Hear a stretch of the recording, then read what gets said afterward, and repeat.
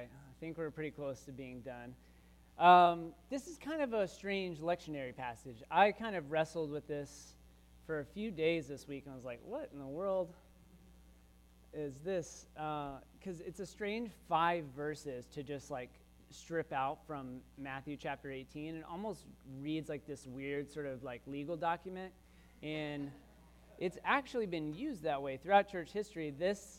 These 5 verses have been abused by the church to give license for the church to excommunicate people from the church. I don't know if you've ever heard or read history about people being excommunicated from the church, but people were thrown out of the church based on whatever criteria the church had during a particular period in history, and they would use these verses oftentimes as justification for being able to excommunicate anybody they just didn't like. So it's strange, though, because it ripped out of the context of Matthew chapter 18. This doesn't really make a lot of sense, so we're going to read some of the verses before and a couple of the verses after, and we'll look at it differently. Hopefully it challenges you this morning, because it definitely did for me. I would also argue that verse 20 is probably one of the most misquoted verses in the Gospels. Like, people often use it in prayer, like when 2 or more are gathered, there I will be. Like, has anybody else ever heard that? Like, people quote that? I actually got an email this week asking me for money, and they used that verse, and I was like, I don't get that. But so that verse is just like stripped out of Matthew 18 all the time. So, anyways, I won't air my grievances with people's misquoting the Bible this morning, but. Let's look at verses 12, 13, and 14. And I'm just going to read this. This is what Jesus says right before he goes into this little legal thing. He says, look at it this way. If someone has 100 sheep and one of them wanders off, doesn't he leave the 99 and go after the one? And if he finds it, doesn't he make far more over it than the 99 who stay put? Your Father in heaven feels the same way. He doesn't want to lose even one of the simple believers.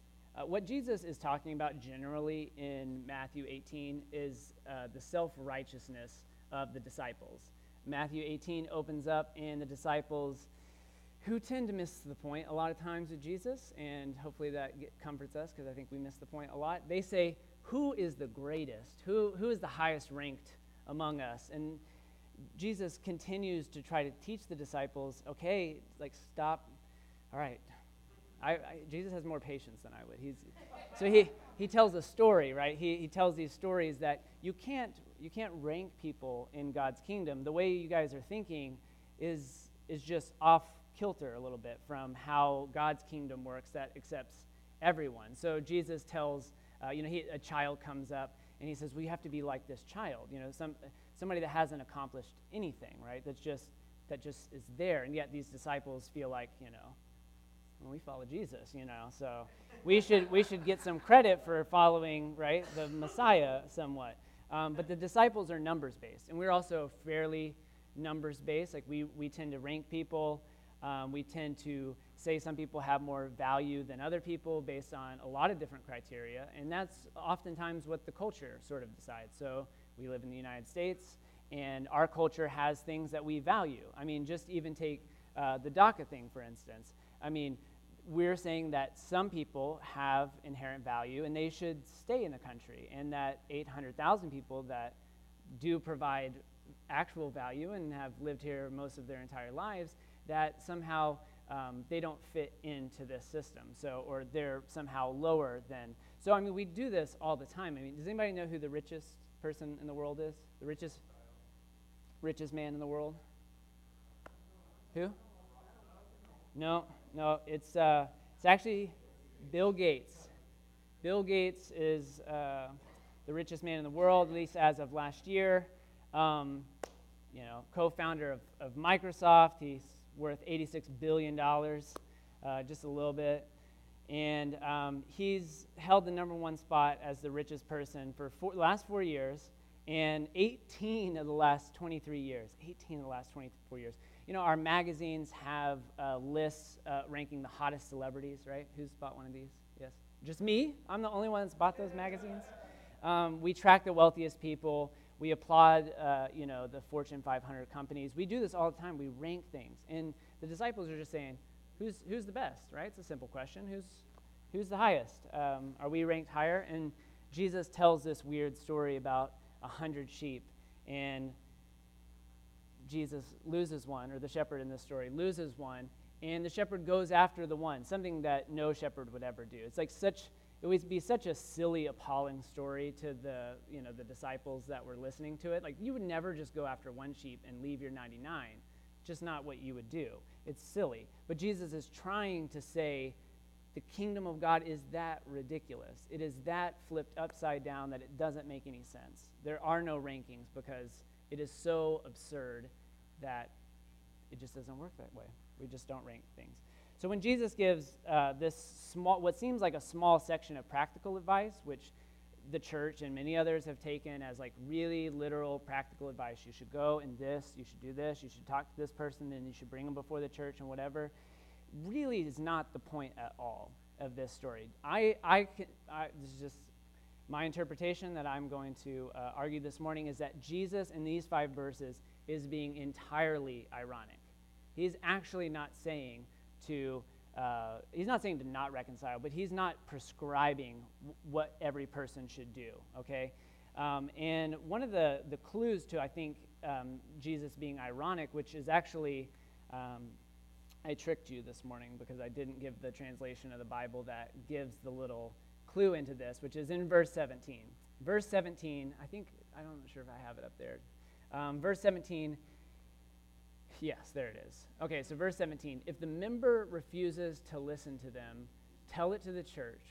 And if the offender refuses to listen even to the church, let such one be to you as a Gentile and tax collector. See, this is what gives churches license to throw people out, right? Gentiles and tax collectors, who were they? Does anybody know?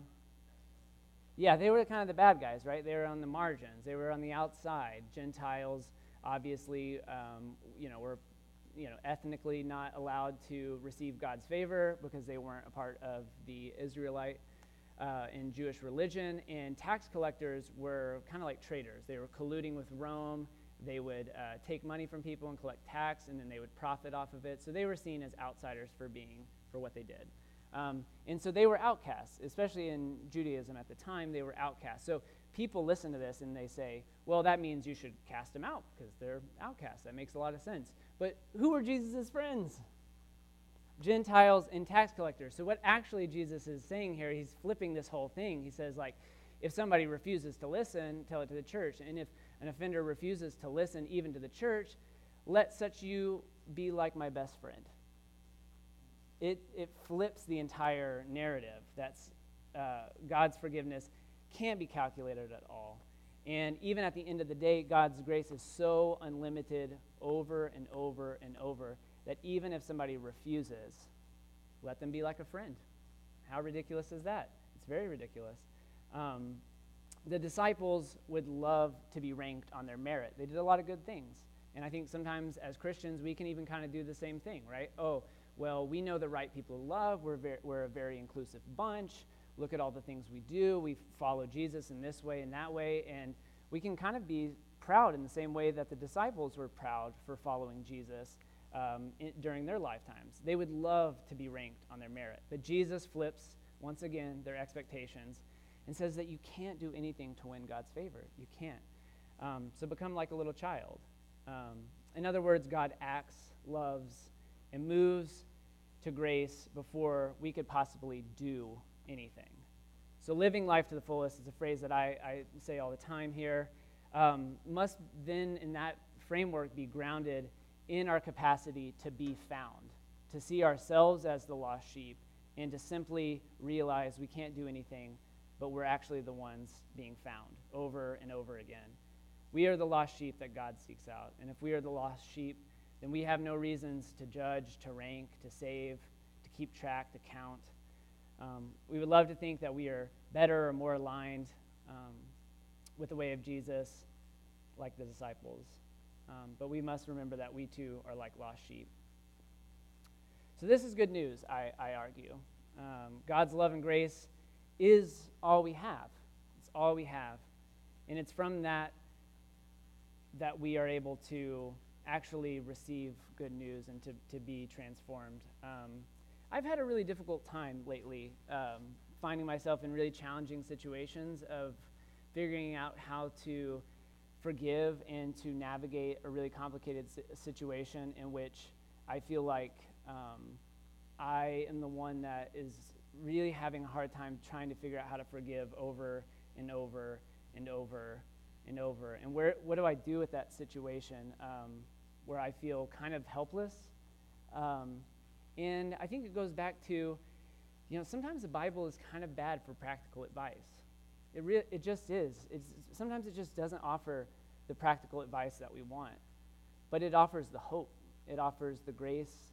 It's where we are loved at our innermost place, and the hope is that from that place of love and grace, of being found over and over again, that we find deep within us the well of love to simply live and to follow Jesus in the best way we know how. Like the disciples, we're going to fall over and over again. We're going to miss the point. We're going to find ourselves judging and ranking.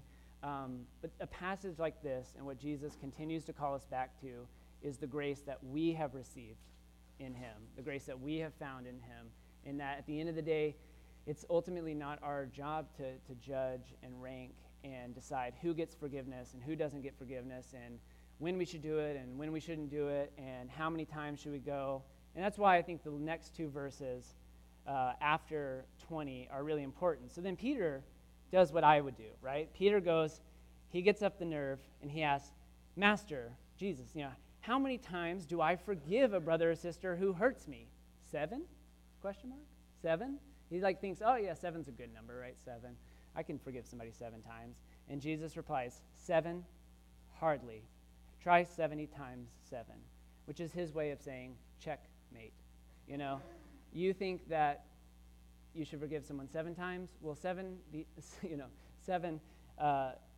times 7 is just his way of saying, it's unlimited. That you don't get to make that call. You get to receive grace, you get to receive love, and navigate your life through that grace and love that you have received, and nothing more. I want to close today with a quote from a guy named Robert Capon, and he's writing a little bit on this parable that comes after. We'll read it next week, and he says this. I think it's beautiful. In heaven, there are only forgiven sinners. There are no good guys, no upright, no successful types who, by the dint of their own integrity, have accepted into the great country club in the sky. There are only failures, only those who accepted their deaths in their sins and who have been raised up by the King who himself died that they might live. But in hell, too, there are only forgiven sinners. Jesus on the cross does not sort out certain exceptionally recalcitrant parties and cut them off from the pardon that was his death.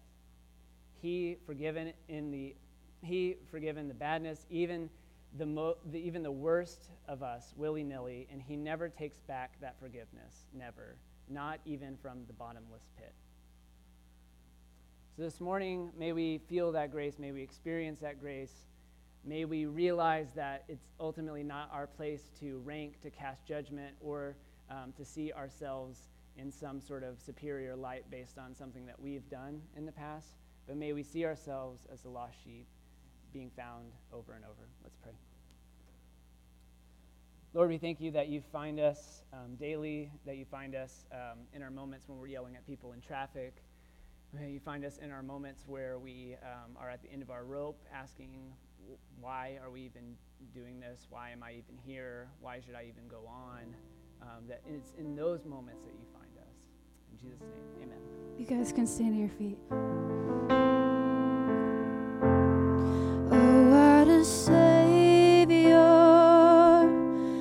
Isn't he wonderful? Sing hallelujah, Christ is risen. And bow down before him, for he is Lord of all.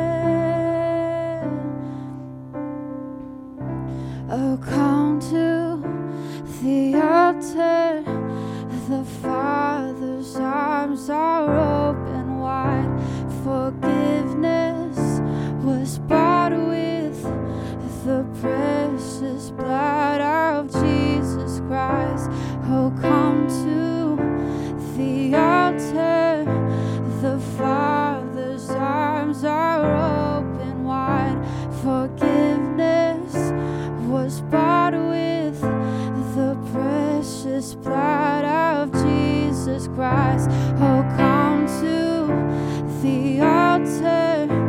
The Father's arms are open wide. Forgiveness was bought with the precious blood